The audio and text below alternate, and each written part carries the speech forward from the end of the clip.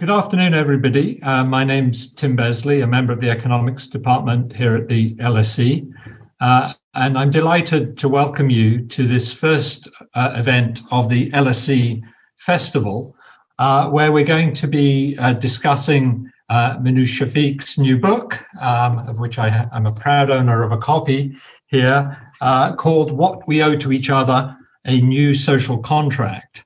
And I should note that Minouche has very kindly agreed to donate the royalties from her book to studentships here at the LSE. We're going to structure the event with this very distinguished panel, who I will introduce in a moment, with first of all me asking Minouche a few questions about the content of her book, and then bringing in two distinguished panelists to debate the themes, the very important themes, I should say, in the book. Minouche, of course, needs very little introduction, particularly in the LSE community, but she is, of course, director of LSE, and many of you will know that she has held, prior to that, a number of very important policy positions at the World Bank, the DFID, IMF, and Bank of England. And I'm sure many of the ideas that she develops in the book were acquired and came to her while she was serving in those important roles.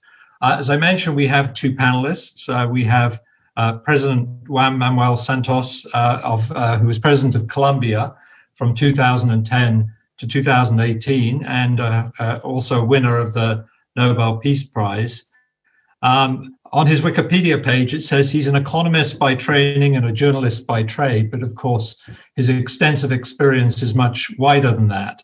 And one should never let go of the fact that he's also an LSE alumnus. President Santos, welcome. We will also be joined by Amartya, who's Lamont University professor at Harvard, and also a Nobel laureate, but in his case in economics, and a past member of the Economics Department here at the LSE. So without further delay, I'll turn to the main proceedings and start with you, Minouche, and perhaps invite you to begin by unpacking for the audience the concept of a social contract. Not everybody probably is familiar with what you mean by that. And perhaps you can tell us a little bit while you're doing that, just where it connects to LSE's history, the idea of a social contract. Okay. Well, thank you very much, Tim. And it's such an honor for me to have Juan Manuel and Amartya here, as well as you chairing this event. So by the social contract, I mean the norms and rules that govern how we live together and define what we owe each other in society. For example, are children raised at home by mothers or grandparents, or does the state provide childcare services? How much of healthcare is the responsibility of individuals, and how much do we pay for collectively through either insurance or through public funding? Or do we expect employers to provide contracts with regular hours and benefits such as sick leave and pensions? Or do we expect workers and their families to carry the risks of illness and old age? In most traditional societies, what we owe each other in a society tends to be predominantly delivered by families and communities. In more modern societies, the state and the market play a bigger role. But what's true across all societies is that people are expected to contribute to the common good when they're adults, in exchange for being looked after when they're young or when they're old or unable to support themselves. Now, this concept of the social contract has a long tradition at the LSE, where thinking about the relationship between the economy and society has a very long history, starting with the founders of the school, the Fabians, who created the LSE in 1895.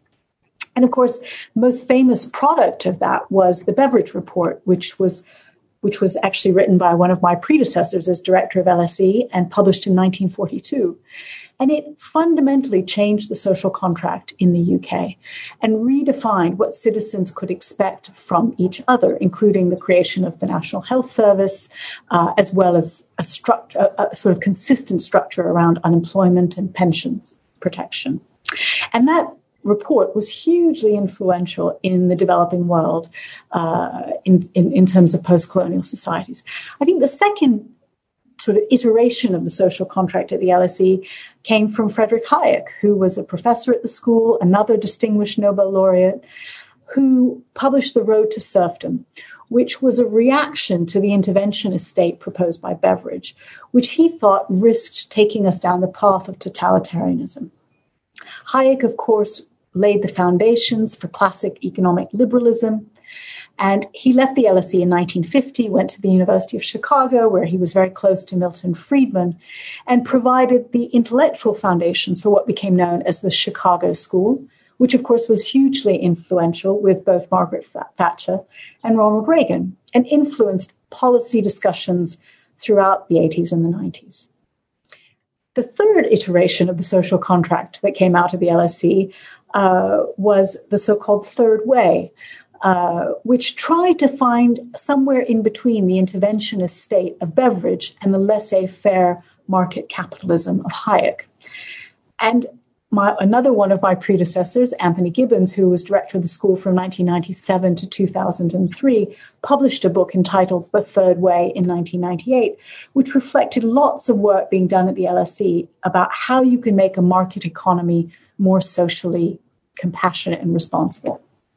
And those views were embraced by third way politicians around the world, including Bill Clinton in the US, Tony Blair in the UK, Lula in Brazil, Gerhard Schroeder in Germany, and Thabo Mbeki in South Africa. And I think Juan Manuel was also very actively involved in the third way of thinking. But the third way lost an enormous amount of credibility after the financial crisis in 2008, where its support diminished enormously as centrists were increasingly being replaced by populists around the world. And perhaps the culmination of that collapse of support for the third way happened in 2016 when we saw Trump being elected, Brexit, and the rise of populist politicians across the world. And in many ways, that was the motivation and context in which I started thinking about this book. Very interesting. So, listening to that, could you tell us a little bit about how you see the building of a welfare state in particular, and how that fits into the idea of a social contract? Is that the same thing, or is there something distinctively different about thinking of the role of the state through the lens of a social contract than the traditional view of the welfare state, cradle to grave and all of that? How does that all work in your way of thinking? So the social contract reflects all the ways that we organize things that we need delivered collectively.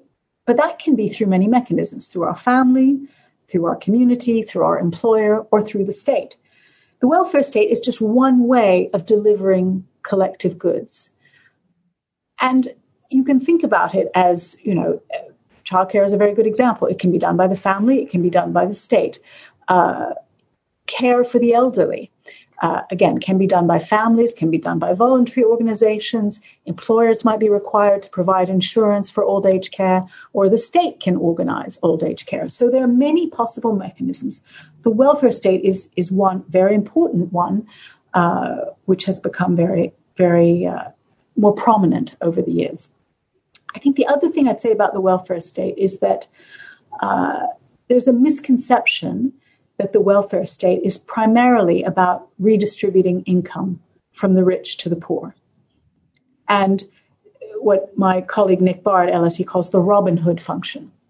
But the main purpose of the welfare state is actually to redistribute income across our own lives, what's sometimes called the piggy bank function.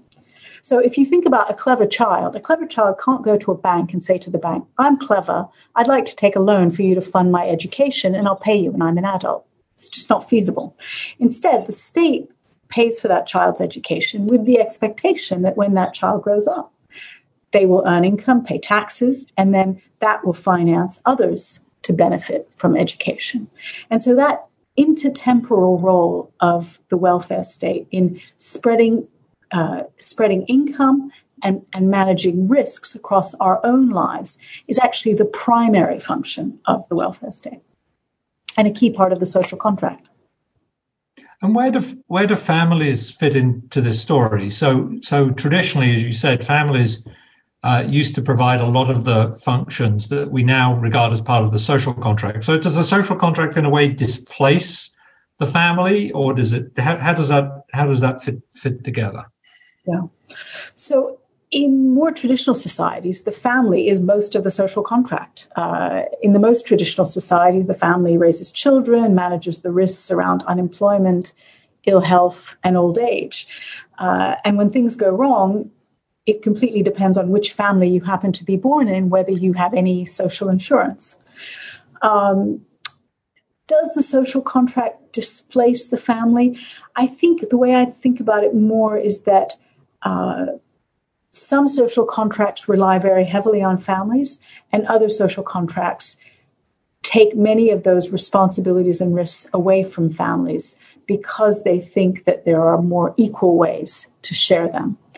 And so I wouldn't see it as displacement as much as more of where do you think that risk and those responsibilities are best borne in a society.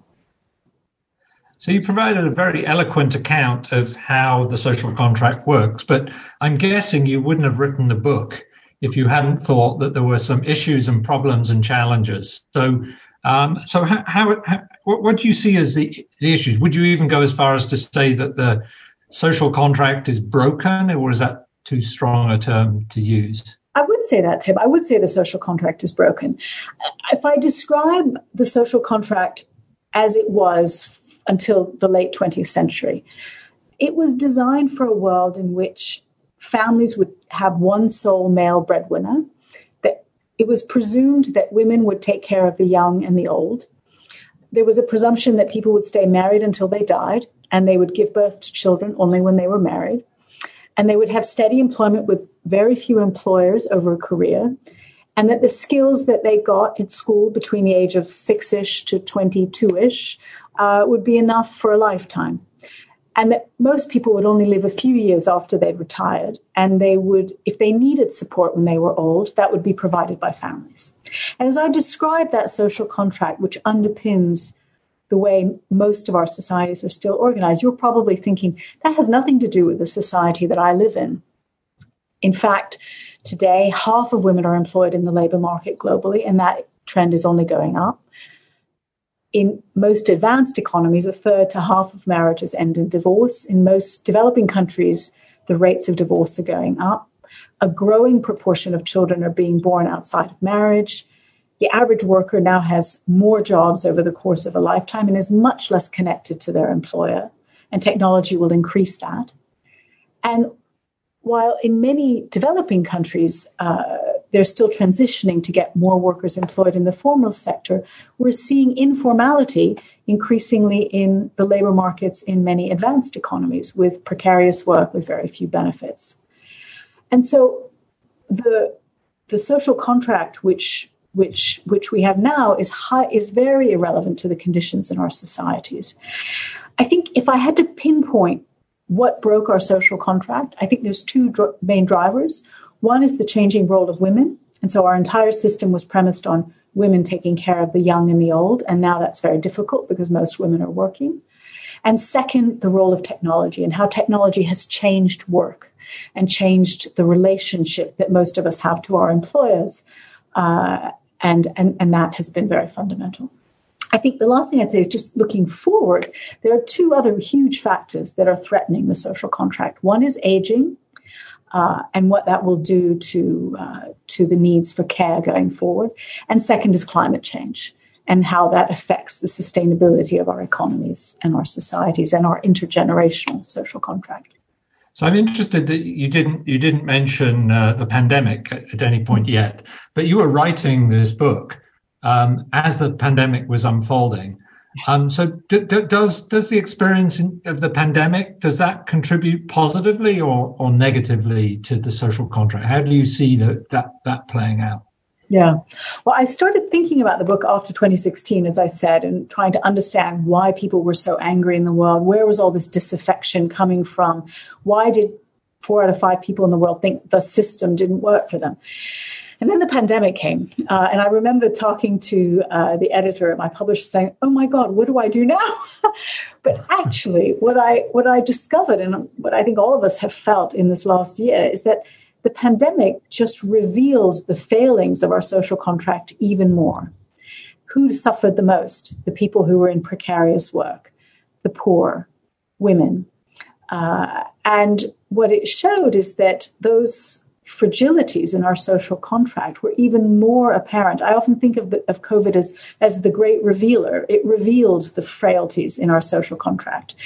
And I would argue that if we had a better social contract, we would have been in a much better position to deal with COVID.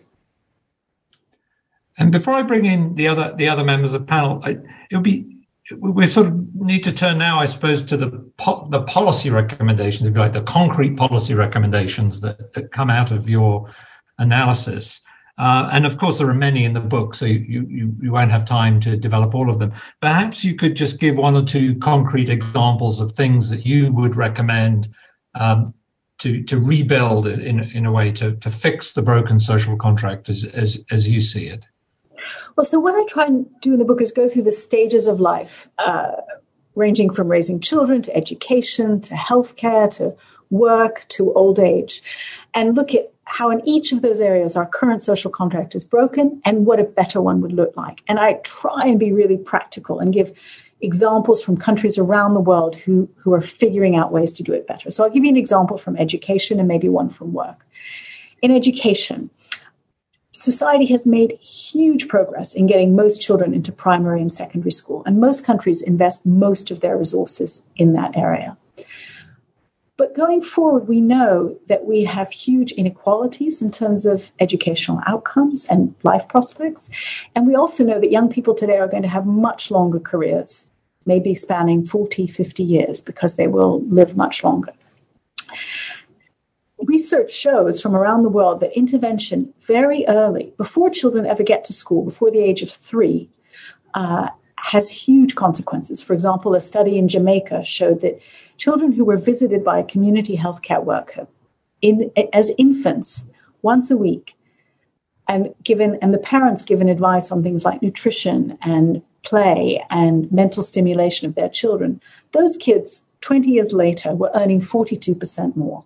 And you can find similar research in places like Chicago and other countries.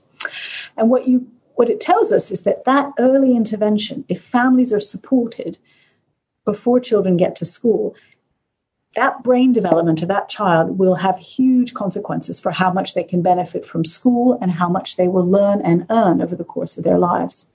Similarly, because careers will be longer, the idea that you don't fund education in adulthood is highly foolish. And so I guess what I would argue is a better social contract would invest more in the early years, where the possibilities to equalize opportunity for children are greatest, and more in adult education, where longer careers and technological change will mean that reskilling throughout life will be essential. So that's what a new social contract in education would look like.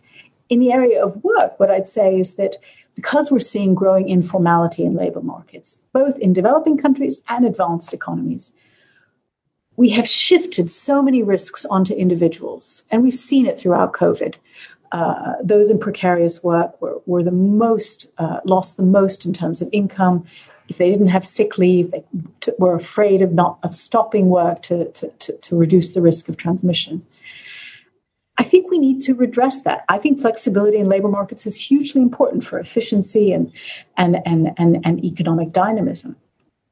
But that flexibility has come at a huge cost for workers, and we need to increasingly think of a social contract where we retain the benefits of flexibility while providing workers with more security by mandating benefits for all workers, whether they're on a temporary contract, a gig contract, an informal sector arrangement. And that means in developing countries getting more workers in the formal sector, and in advanced economies making it a legal requirement that benefits such as sick leave and pension entitlements are given to all workers in proportion to the number of hours that they work. Thank you. I think it's time now to perhaps broaden out the conversation a little bit and bring in our two panelists. And perhaps I could start with you, Amartya, to perhaps share with us a few of your thoughts about how the idea of a social contract fits into your framework for thinking about justice and what a good society and economy would look like. How do you think about that in your thinking, Amartya? I think no. I think let me say a couple of things. Firstly, I think what Minouche's book was wonderfully illuminating in making us understand the extent of interdependences that we see in the world, and how we can be in a much better position with the help of each person helping the other under a contracting. Where I do have questions to ask Minouche, and without in any way compromising the understanding that I get from her book. You see, I think there are three things. One is there are respects in which we are so interdependent that each person can do more for others than you can do for yourself in an isolated world. So the first point is interdependent. The second point is a mutuality of interdependent, that I do something for you, you do something for me, and that together works out much better. That's the basis of a contractual understanding.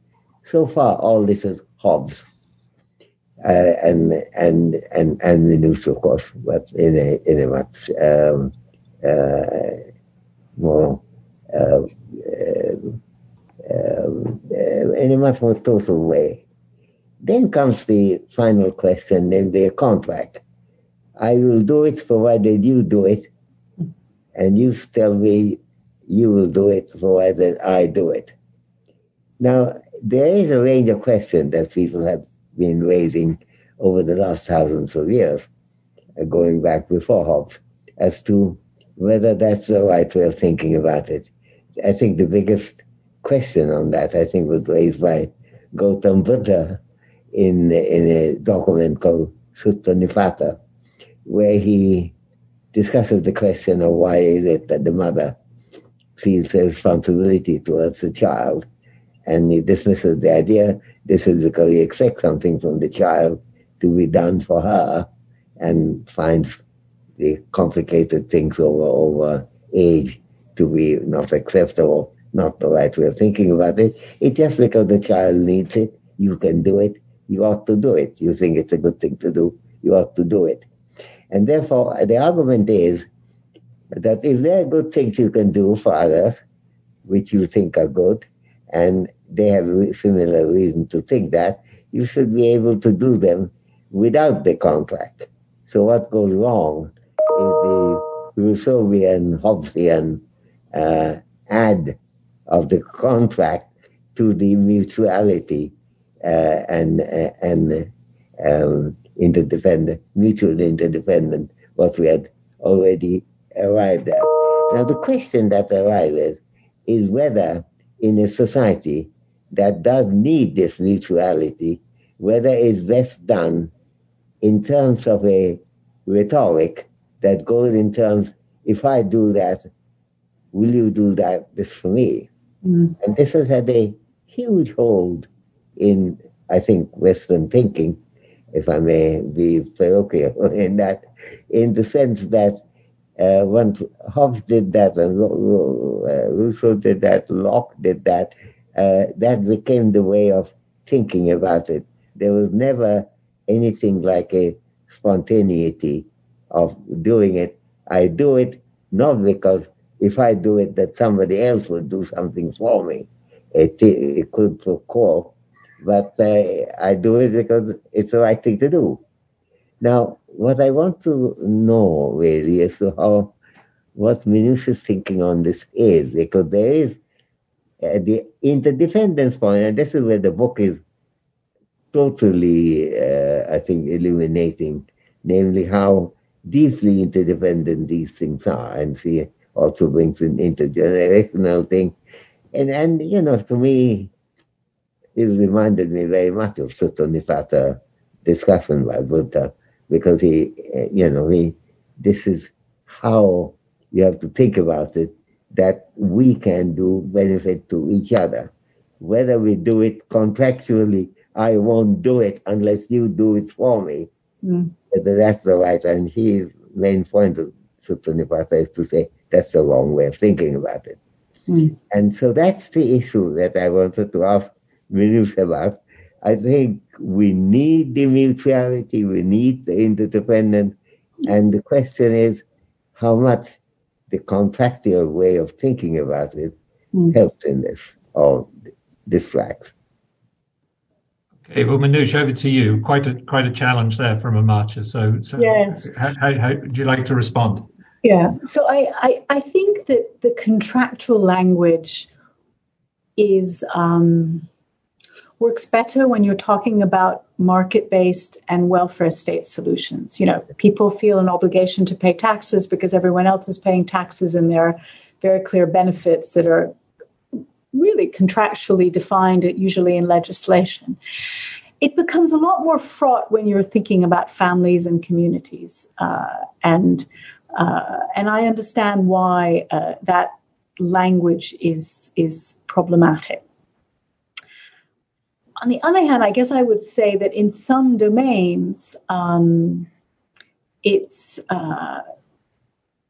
not talking about it in a very the transparent language of contracts and social contracts can make us hides a lot of sins. I mean, I'll give you the example, which I know Amartya has written extensively on, is the division of labor in the household, for example.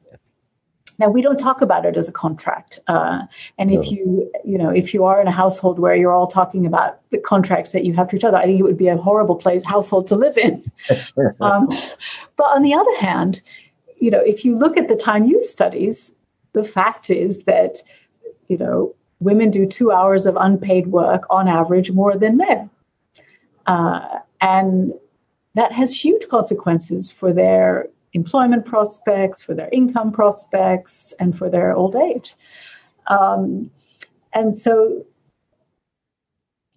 you sometimes need to look at it in a slightly contractual way to get at the underlying problem, which is that until we address the issues of having a more equal distribution of childcare, for example, we'll always have a wage gap. And that we'll always have highly unequal outcomes and not be able to tap into all the talent of all of these women who've now become highly educated around the world. So I guess what I'd say is we probably shouldn't use contractual language in our personal lives. I think that would be a miserable way to be. But I think from a public policy point of view, sometimes you have to look at it in that, using that framework. So perhaps a good time, we'll have a chance to continue this discussion, but I think it'll be a good moment to bring in President Santos at this point. And I wonder whether, given your vast experience as in political life and in public life, how useful do you find the idea of a social contract as a way of defining the way you would interact with citizens as a political leader? Thank you. And first of all, thank you very much for having me in this very interesting and important event. And I want to congratulate Minouche for a wonderful book. Good to see Amartya once again. He was my professor many years ago and has been my inspiration throughout my whole public life. And Professor Besley, thank you so much. And Minouche, thank you also because you have helped me a lot in my present circumstances. We are having elections next year. And one of the problems we have in Colombia is that there are many candidates, and they all come to me because I'm retired to seek new ideas. And what I do is, look, read this book. You have all the ideas, that interesting ideas and relevant ideas of a better future, how to build a better future. I would say that there's a necessary complement to the book in terms of speaking about a social contract. and defining a social contract as the relations between individuals. And it's a social contract among nations also. We need that. We need a new social contract, how to relate each other as nations. And I think this pandemic has, as you have said, has made us see the problems more clearly. And that's one of the problems. The multilateralism, the institutions, they all need to have a new blood and new ideas. And the concept of a social contract is extremely powerful politically. And this can also bring us a very good opportunity right now in the world. We're living, almost every country is polarized, and a discussion around the social contract will tend to unite us. Will tend to, if we can agree on the priorities that we need, that would be a very good basis for discussion politically and bring societies together. And you mentioned something in the book, Minouche, which is very important. How should we redefine concepts like progress? Because among nations and within nations, for example, and you mentioned it, GDP is the indicator that defines success. Well, Professor Sen, a long time ago, taught us that that is not the most important way to measure progress. He taught me, for example, in terms of poverty. Poverty is not how much you earn. Poverty is multi-dimensional. And I, inspired by Professor Sen, applied that in my country with tremendous success. And so I think that there's an opportunity today to, around the concept of social contract and redefining what we mean by progress and bringing societies together to agree on that will be a tremendous engine, political engine, and will allow us to at least mitigate this tremendous polarization that we're in today's world. The concepts are there, the ideas are there, and so this is a book that has a lot of basis to start a discussion of that sort. And you, Minouche, you're following the tradition of the LSE of bringing new ideas, new visions in the correct moment. You mentioned the third way. The third way, I was inspired by the third way. I applied the third way, and when you see how the countries applied the country that applied the third way at that time had the best performance socially and economically. Why it came into disrepute, well, that's another discussion. But I think something similar to a third way that can bring us together is extremely important. And finally, I want to emphasize something that you mentioned very importantly in the book, the importance of early childhood. I think there you have a tremendous opportunity worldwide and within countries to make a much more effective effort to address one of the terrible consequences of this pandemic and the terrible problems that the world has had, which is the inequality. Inequality starts there. And if you do a much more effective effort within countries and around the world to give the child a early start at the same level, this would be a very, very important step forward. And lastly, the interdependence. The pandemic has showed us how interdependent we are, has showed us the connection and the overlaps between science between health and from then on, you start seeing all kind of interdependence. So this phrase that has been so much used with the pandemic, nobody's safe until everybody's safe. This is something that we have to internalize. Nobody is safe until everybody's safe in every respect, and mostly with climate change, with the environment. I was having a panel this morning with some people that you know very well, which are the indigenous communities in the Amazon. And they have such an amount of knowledge about how to preserve the biodiversity in the Amazon, and the world should know that if you don't protect the biodiversity in the Amazon, the world will not exist for a long time. So I finished with this, but I again congratulate you, Minouche, for a wonderful book. Thank you very much. Minouche, I don't know if you want to respond to some of what President Santos just said. Yes, I mean, just a couple of things. First, on how we measure progress. I mean, Amartya has, again, written a great deal about this, and Juan Manuel has also mentioned it. You know, it's a cliche that politicians think that people vote on the basis of their pocketbook, and that, you know, increasing GDP is going to be the way to get yourself elected. But actually, research at the LSE has shown that a better predictor of how people vote is their well-being. And if you look at measures of subjective well-being, those are a far better measure of the likelihood of a politician being elected than whether GDP has gone up during their tenure. And that message isn't out enough. I think not enough politicians realize that taking that broader view of how citizens are doing is the right measure of progress. And I think if we got that message out, it would change a lot of what current thinking is.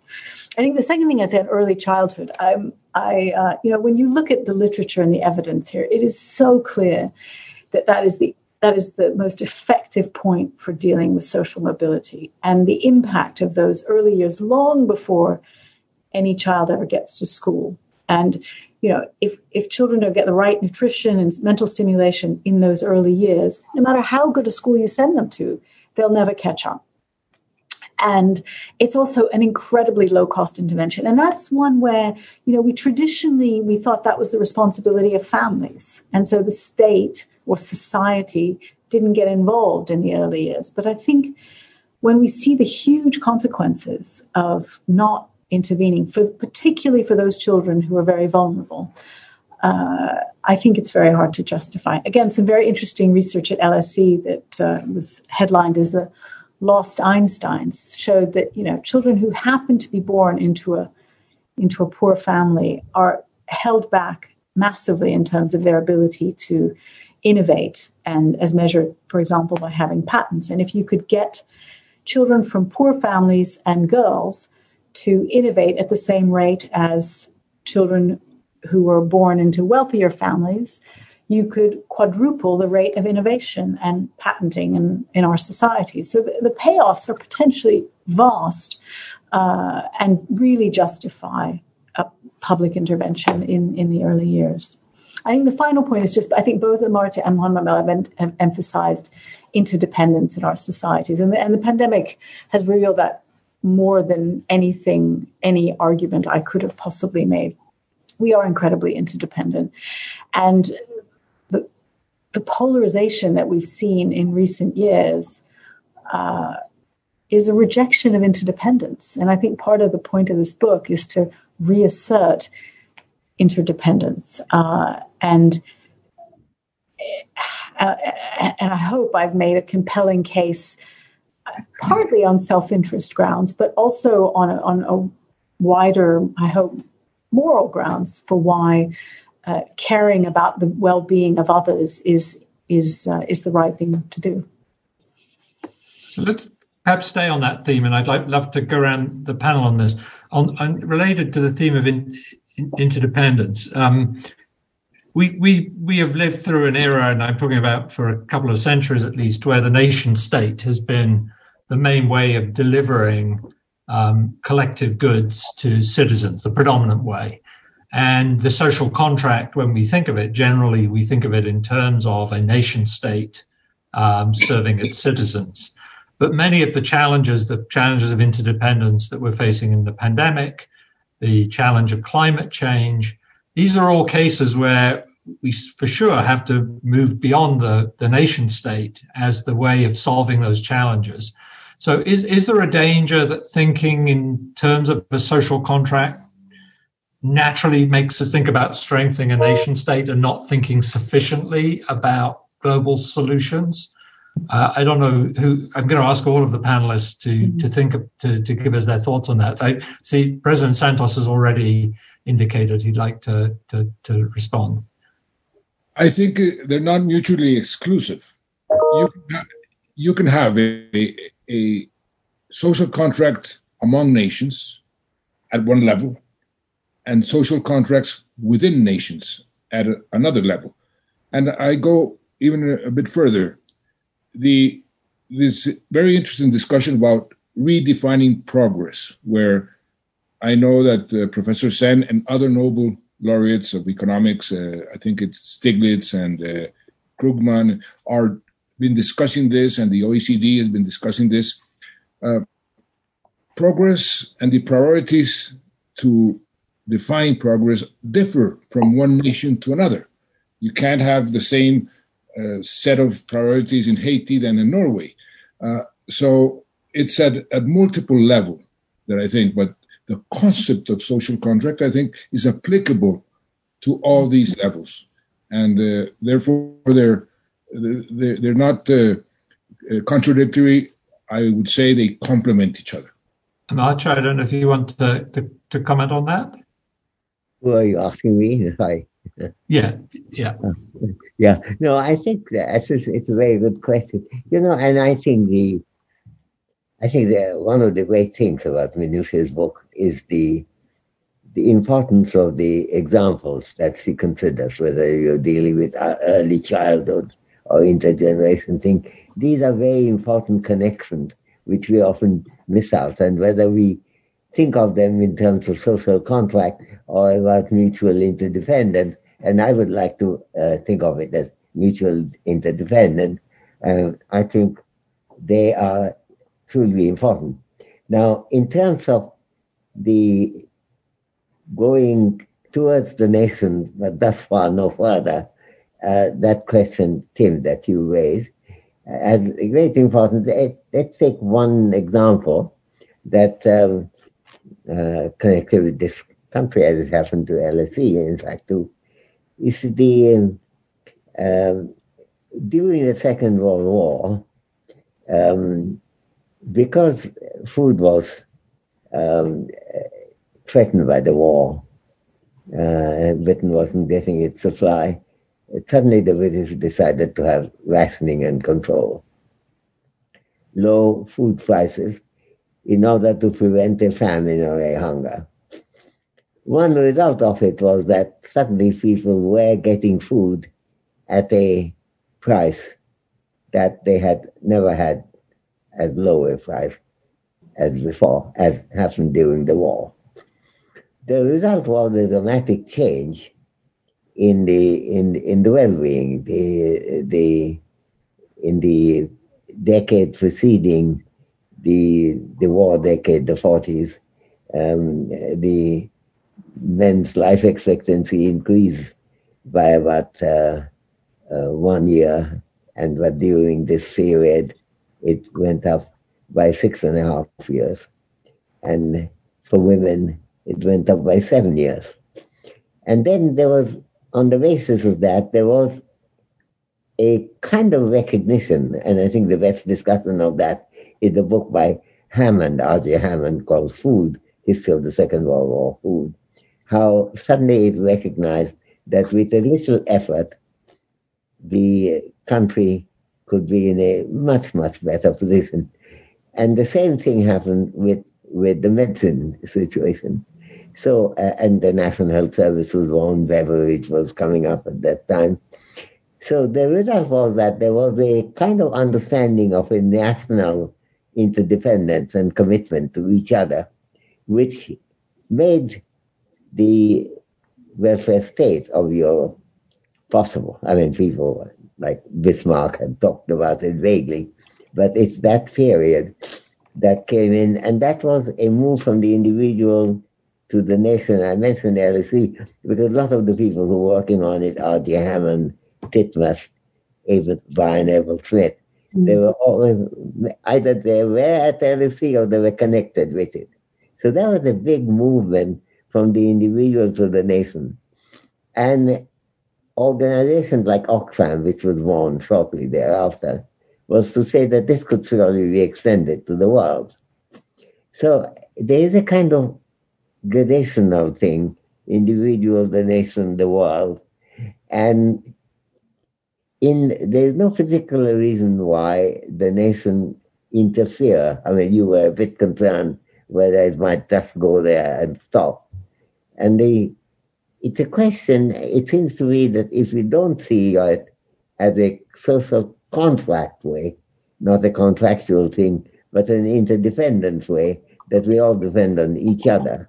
And this is not a exceptionally new thing. I mean, it is what the Good Samaritan story of Luke is about, you find a wounded man, you ought to do something, and you decide to do it, even though the neighbors won't do it, and even though you come from a faraway place, Samaritan. And this is all in the form of an argument between Jesus and a lawyer that was going on.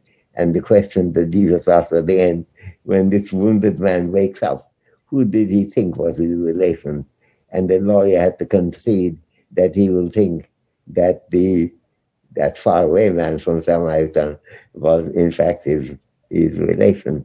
So I think there is a kind of movement from one layer of understanding our closeness to a bigger layer.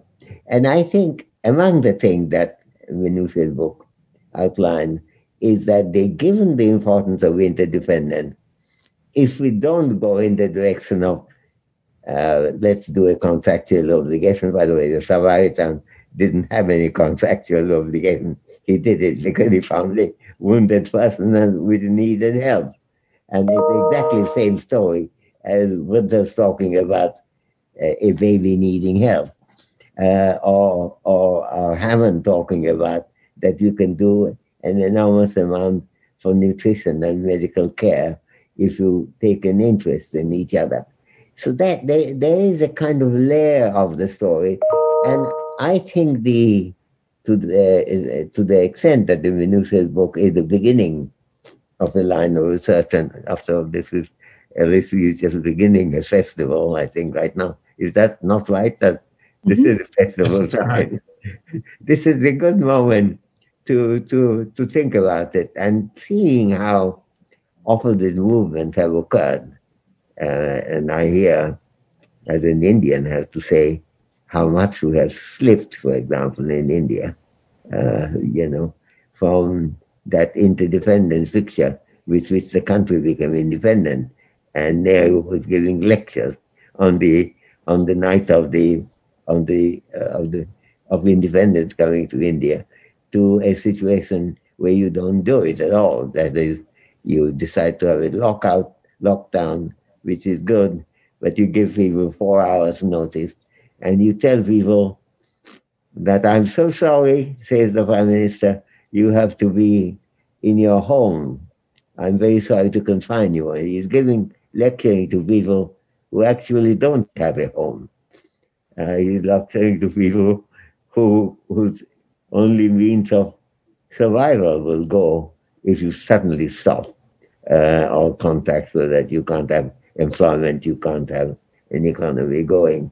So we have a danger of taking the wrong direction, and we have enormous opportunity of taking the right direction, and see our interdependence in a broader light and how much it could help each other.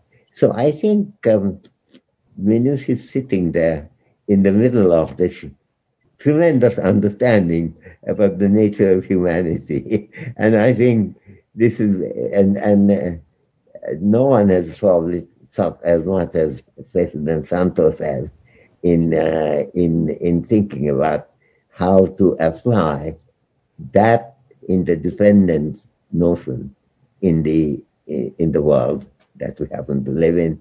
And Minouche has enormously expanded our understanding of that. So that's the way, Tim, I would take your question in that direction.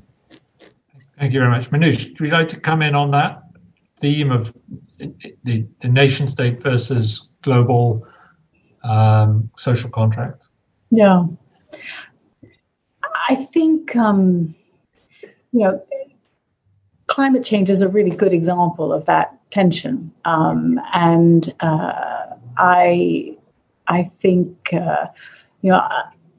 if we think about it as an intergenerational social contract, the climate is obviously a shared good. No country can have its own little climate. And it's a really good example of where thinking about the obligations to future generations should factor into our decision making. One of the things when I was writing the book, I was trying to think about, when you think about private goods, people can look after their own grandchildren or great-grandchildren, but only in some domains. And in other domains, those grandchildren, great-grandchildren will inhabit the same climate as a poor person halfway around the world's great-grandchildren will. And so you have to care about the wider interdependence. And you also need to care about other people's grandchildren, because they will cohabitate the society that your grandchildren will live in. And so I think that sense of interdependence is cross-border, not just when you're talking about cross-border goods like the climate or a pandemic, but also about what kind of world future generations will inhabit. And you do have to care about the well-being of those who don't happen to reside within the boundaries of your own nation state. Thank you. So I've been monitoring the chat and seeing the kinds of questions that are coming up. Actually, that question, interestingly, was mirrored in the chat. But one thing we haven't touched on, and I think is a good sort of application of your ideas, is where does populism fit into this? Is thinking of the world as a kind of social contract an antidote to populism?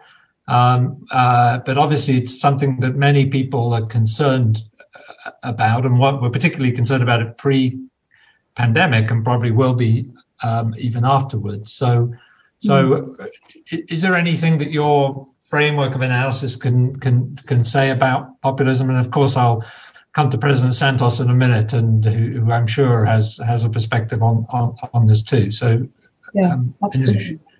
Absolutely. I mean, I think in some ways, part of the initial motive of writing this book was a bit of a reaction to populism, which is about, which is a style of politics which is highly, which builds on anger and disaffection and blaming others who are different, a bit of xenophobia with a bit of nationalism thrown in, and in some ways, part of what I'm arguing is that that way of thinking is deeply misguided, and that we owe each other much more, and that thinking about collective interdependence, both within the nation state and beyond that, is a key part of economic success. And so I would like to think that the philosophy underpinning the book, in terms of particularly the policy recommendations, are a way to address the legitimate grievances that populism raises. I mean, underneath the style of politics are a set of legitimate grievances about inequality, about lack of opportunity, particularly lack of opportunity. And I think one of the things that the policy recommendation the book tries to address is how do you fix the architecture of opportunity in a society? How do you create a fairer architecture of opportunity? And populists thrive on fueling a sense that the architecture of opportunity, the system is rigged, it's corrupt, it's you were cheated. And what I'd like to do is to think about how do you create a world in which those sentiments can't be exploited, because the architecture of opportunity is fairer and results in more equal outcomes. So, President Santos, your perspective on populism and the social contract. Well, I think the most effective vaccine against populism is to empower people, to allow people to feel that they are being taken care of or being at least heard. Populism feeds on fear and envy, and if you give people at least the chance to participate, that will at least diminish the possibility of populism. And I think discussing around the social contract or around a new definition of progress. For example, you go to a country, X, Colombia. We have a list of basic needs. People want X, Y, and Z. Well, how are we going to prioritize that? Bring them into the discussion. And then once we agree on something on this list of what we need, that will be the indicator that will be used to measure success. And you will be, any government and any leader will be measured, how much have we made progress with this indicator? The indicator could include how many tons of emissions are we saving? How much did we decrease the inequality? How many hectares of tropical forest have we been able to replant?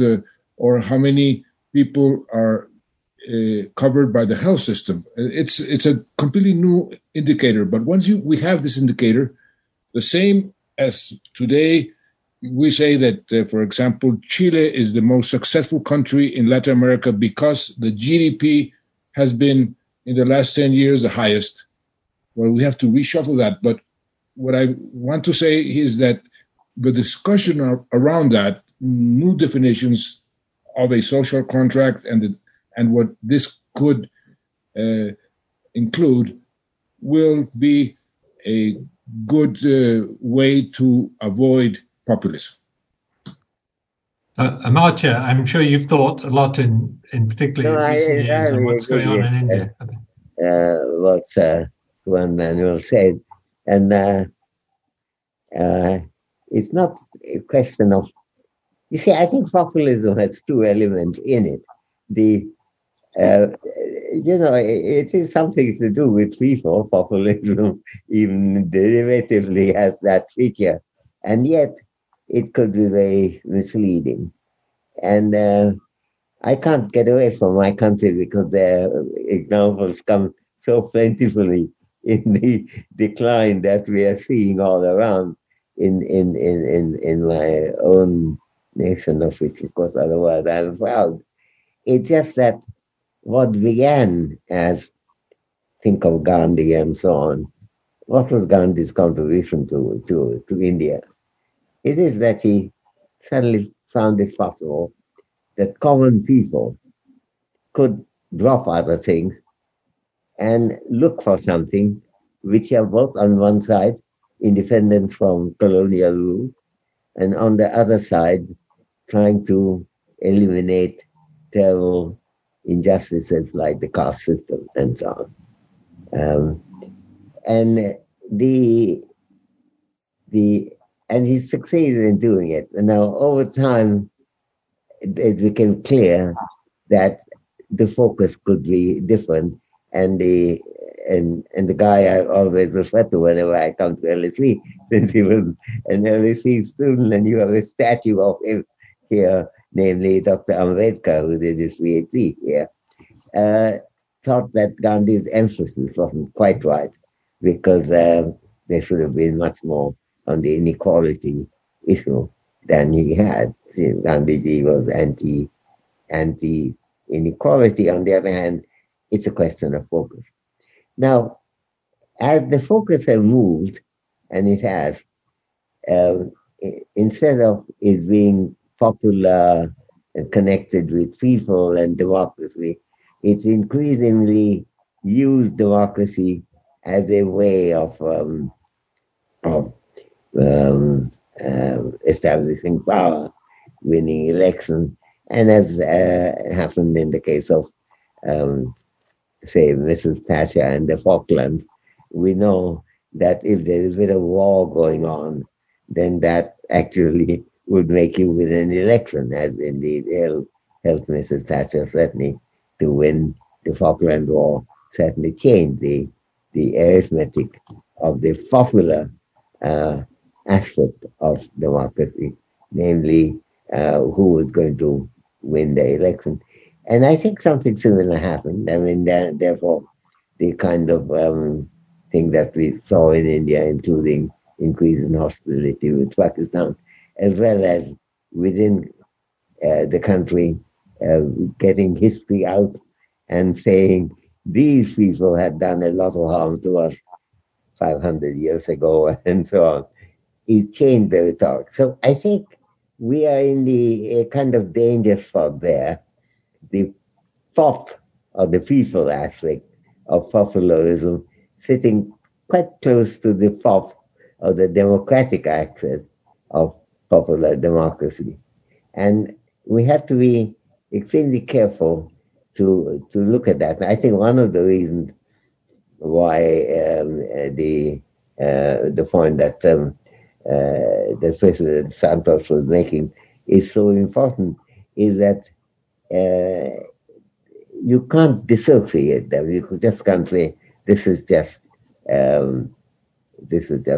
populism. You have to say, well, if that's the case, then why has it been successful? What has it done? And so on. And so we have to keep that total picture. And interdependence is a very big part of this thing. What's happened, I think the Indian force situation, it worsened a lot. The latest studies that we get from India, the undernourishment of children has dramatically increased over the last few years. Why so? In a country that has been having quite regular progress until recently, it was one of the fastest growing economies in the world. What's gone wrong? So it's the question of attention. And I must say, to the extent that I would try to push Minouche on one side, I would like that interdependence aspect, which of course President Santos is also emphasizing, push that much more. And the contractual aspect, tit for tat, you do this, I will do that, which I think is not a good way of thinking about human relations, and it's not a good way of making progress, and it can have real harm. So Minouche, just coming, I'd love to put that point to you. Are you seeking through your book to change the way people think, and in particular, would you like people to think more contractually, or more in the way Amartya would like people to think, in terms of what we owe each other, but without thinking of what we're getting in return? Yeah. It is part of the agenda to create a better set of values, if you like, among people as well. Yeah, I mean, yes, I think the answer to that is yes. I think the sort of values that are underpinning the kind of set of policy proposals, I think, are three in the book. One is that everybody deserves a minimum below which no one should fall in a society. And I'm not a fan of universal basic income. We can talk about that if you like. But in developing countries, cash transfer schemes to keep people above a floor is very feasible in virtually every country in the world, and hundreds of countries have now implemented them. And in advanced economies, to protect those who through tax credits to maintain a minimum. That minimum should also include a minimum access to healthcare and to avoid destitution in old age. So minimum social pensions for the elderly. So that's principle one, I think, that underpins the thinking. The second is investing much more in capability and opportunity. And this, is something, again, Amartya has written a great deal about the importance of capability to have a good life. And the argument I make in the book is that we underinvest in each other's capability massively, be it in education, lifelong learning, and so on. So I think that the early years stuff, so maximizing investment in capability so that the talent in our societies can be properly used to the wider benefit. And the third principle is sharing risks a little bit differently. Things like populism tap into people's insecurities because so many risks are being borne by individuals. The bumper sticker version is, we need societies that are less about me and more about we. And so many of the risks that I can think of are not being borne in the right place. Think about the risks around, old age. We could solve those risks through requiring insurance. People have insurance when they get old, or insisting that there's a minimum state pension so that the elderly don't face destitution. Those risks should not be borne exclusively by individuals and families. Similarly, the risks of unemployment. So much of what we describe as populism is associated with parts of countries in which people's employment prospects have diminished and they feel like they have been cheated of a future. But most societies terribly underinvest in reskilling and helping people find new jobs. And yet it is feasible to do that in countries that do invest properly in that, create more secure societies. And so I think those three principles, a minimum for all, maximum investment in capability, and better sharing of risks among us, recognizing that all of us could end up anywhere in society, and we want to end up with a society that would be one in which, no matter where we ended up, we would feel we were treated justly. Thank you. So, can I invite you to think about how the ideas in your book apply to the relationship between universities and their students? Right. You obviously have in your day job a lot of experience with that, and there is a sort of social contract. I'm sure you'll see, and that in current circumstances is proving difficult because of this, very challenging conditions. Do you have any reflections on how you might apply the ideas in your book to your day job? My day job. Well, it's funny you say that, because I have thought about some of the challenges in my day job in the context of the social contract. So, for example, because of COVID, we had to try and deliver the best educational experience we could, but with extreme constraints in terms of human contact. So in order to persuade our faculty, who are, to be frank, mainly of a demographic that is relatively vulnerable to COVID, i.e. older, we had to make sure that we had a fantastic testing regime on campus so that everyone would be tested. And I'm doing this event today from my office, and I had a COVID test before we started this morning to make sure that it would be secure. So that was part of the social contract. The other bit of the social contract was that our students have done a fantastic job of wearing masks, getting tested, and doing social distancing. And as a result of that, in the autumn term, we were able to continue to teach in person in a way that most other universities were unable to do, because different parts of our community kept their bit of the social contract. The faculty came in to teach because they knew that the students were going to be wearing masks and everyone on campus would be tested, and we had a tracking regime. We had other dilemmas, like, for example, when the lockdown was imposed, many students went home and were no longer able to take up their halls of residence and their rooms in their halls of residence. And so we reimbursed the students who were no longer using that hall of residence if they went home as a result of COVID. Unfortunately, the LSE doesn't control all the landlords in London, so we weren't able to have an impact on private landlords, but we were able, at least within our own community, to make sure that we handled things fairly. As a result of that, what I would think of was a pretty good social contract on the LSE campus. We had very few COVID cases, and we didn't have an outbreak, which many other universities had to struggle with, because everyone did their bit. And I guess pointing to Amartya's point, they didn't do that bit. I mean, yeah, we did make people sign up, when the students have to sign up to a code of conduct and that kind of thing. So yes, there was a little bit of a contract there, but it was really the spirit of it that I think kept everybody adhering to rules, which meant that we were all better off. And so for me, that was a microcosm of what we might be able to do in a better society where everyone does their part. And perhaps as a last point, because time is ticking, obviously times of stress and sadness like the ones we're going through with the pandemic can also be times of opportunity to make changes which otherwise would appear very difficult. So are you optimistic about, perhaps ask all three panelists, are you optimistic or pessimistic that we'll seize the opportunity to make positive changes as a consequence of the pandemic? And what should be, in your view, the really guiding principle for making those changes so that they are sustained and effective? And let me come to President Santos and Amartya, and then the last word to Minouche.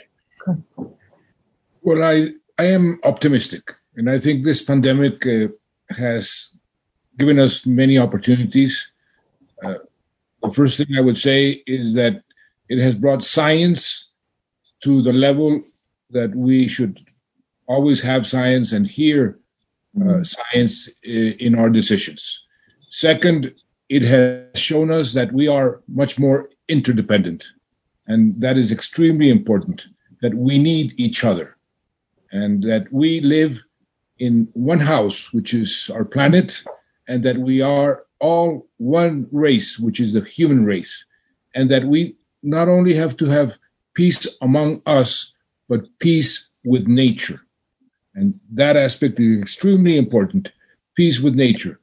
And by being together, because the pandemic is the first time that all the human beings get together to solve one single problem, and we are solving it in a very fast way with much more effectiveness than we thought at the beginning. Remember, vaccines will take years. Well, it took months.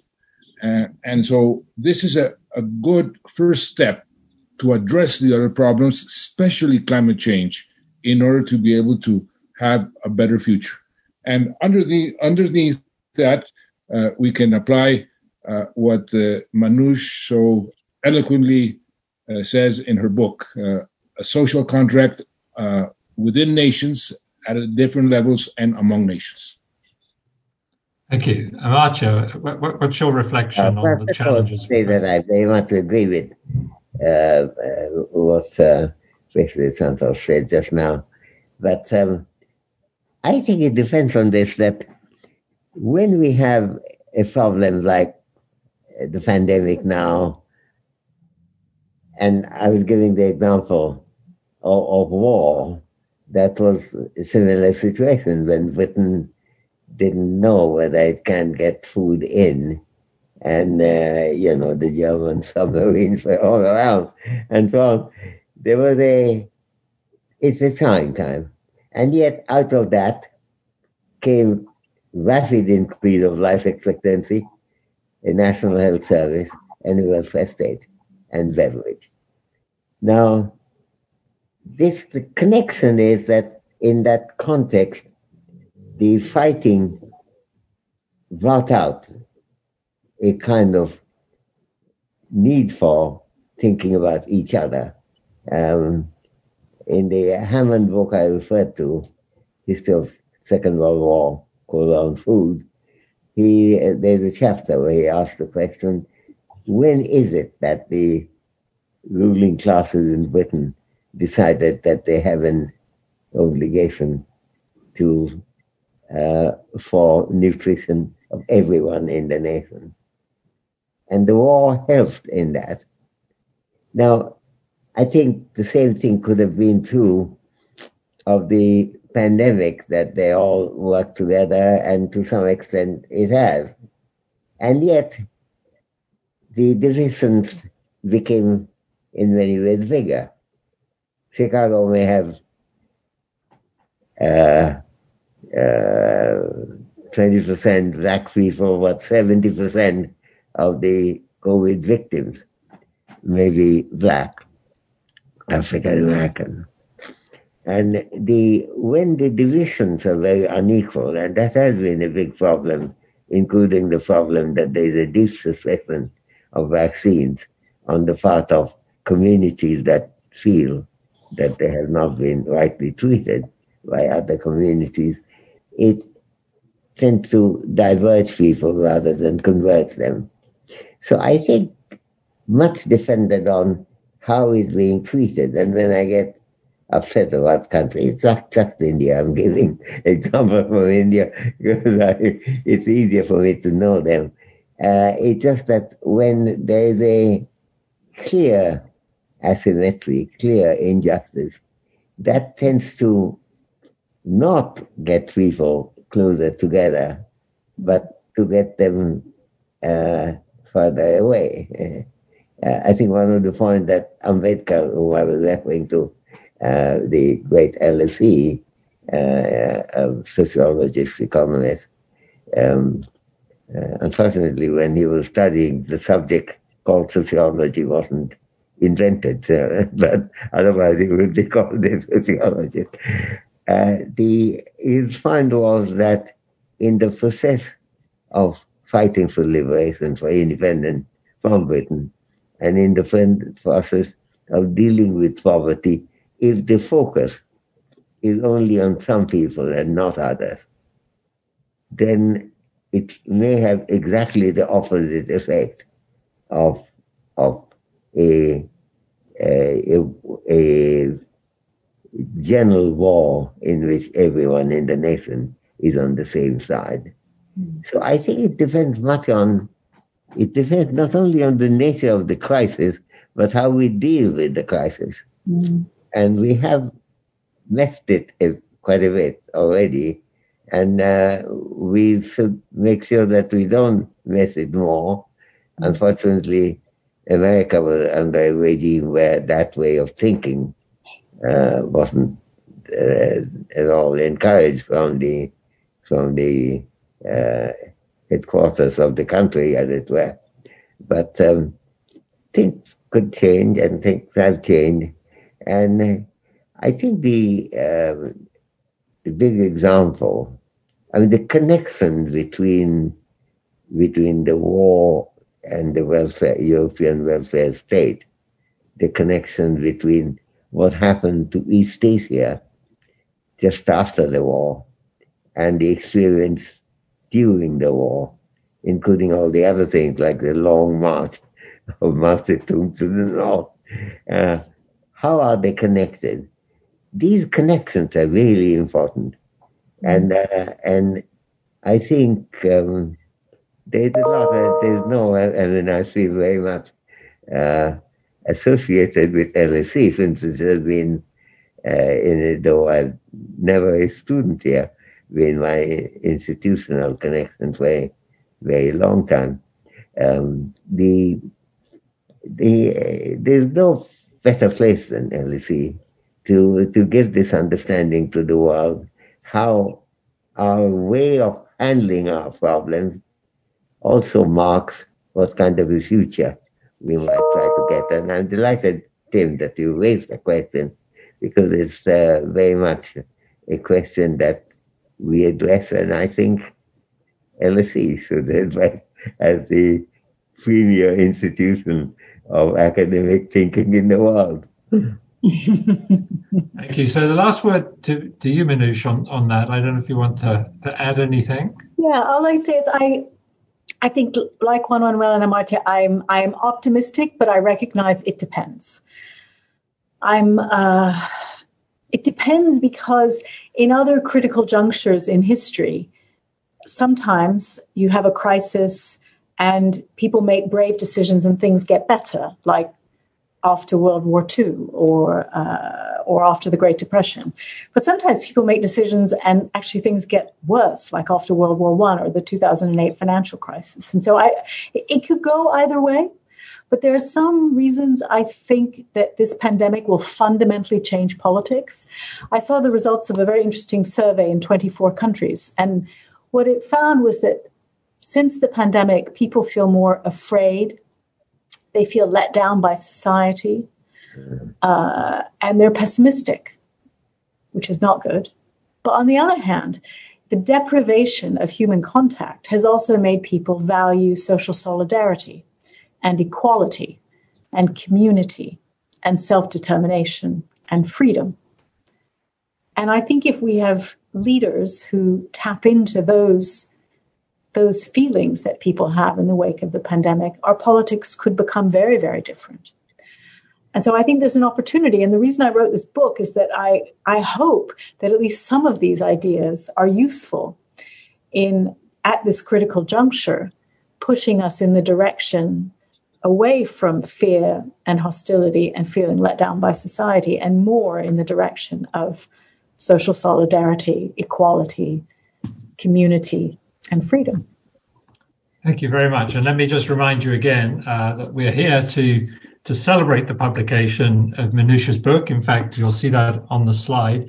So it only remains for me to thank our superb panel, Minouche, of course, for writing the book, but also for sharing her ideas, President Santos for bringing his extensive experience as a statesman and also as evidently someone who's thought very, very hard about all of the issues in Minouche's book. And of course, Amartya also, who spent a lifetime puzzling over many of the biggest challenges that we face in society, and for sharing his thoughts too about the ideas in Minouche's book. A wonderful LSE occasion, a fitting opening for the LSE Festival. So thank you so much to everyone for joining us, and I hope you've enjoyed this event as much as I have. I'm sure you have. And good evening, and thank you for joining.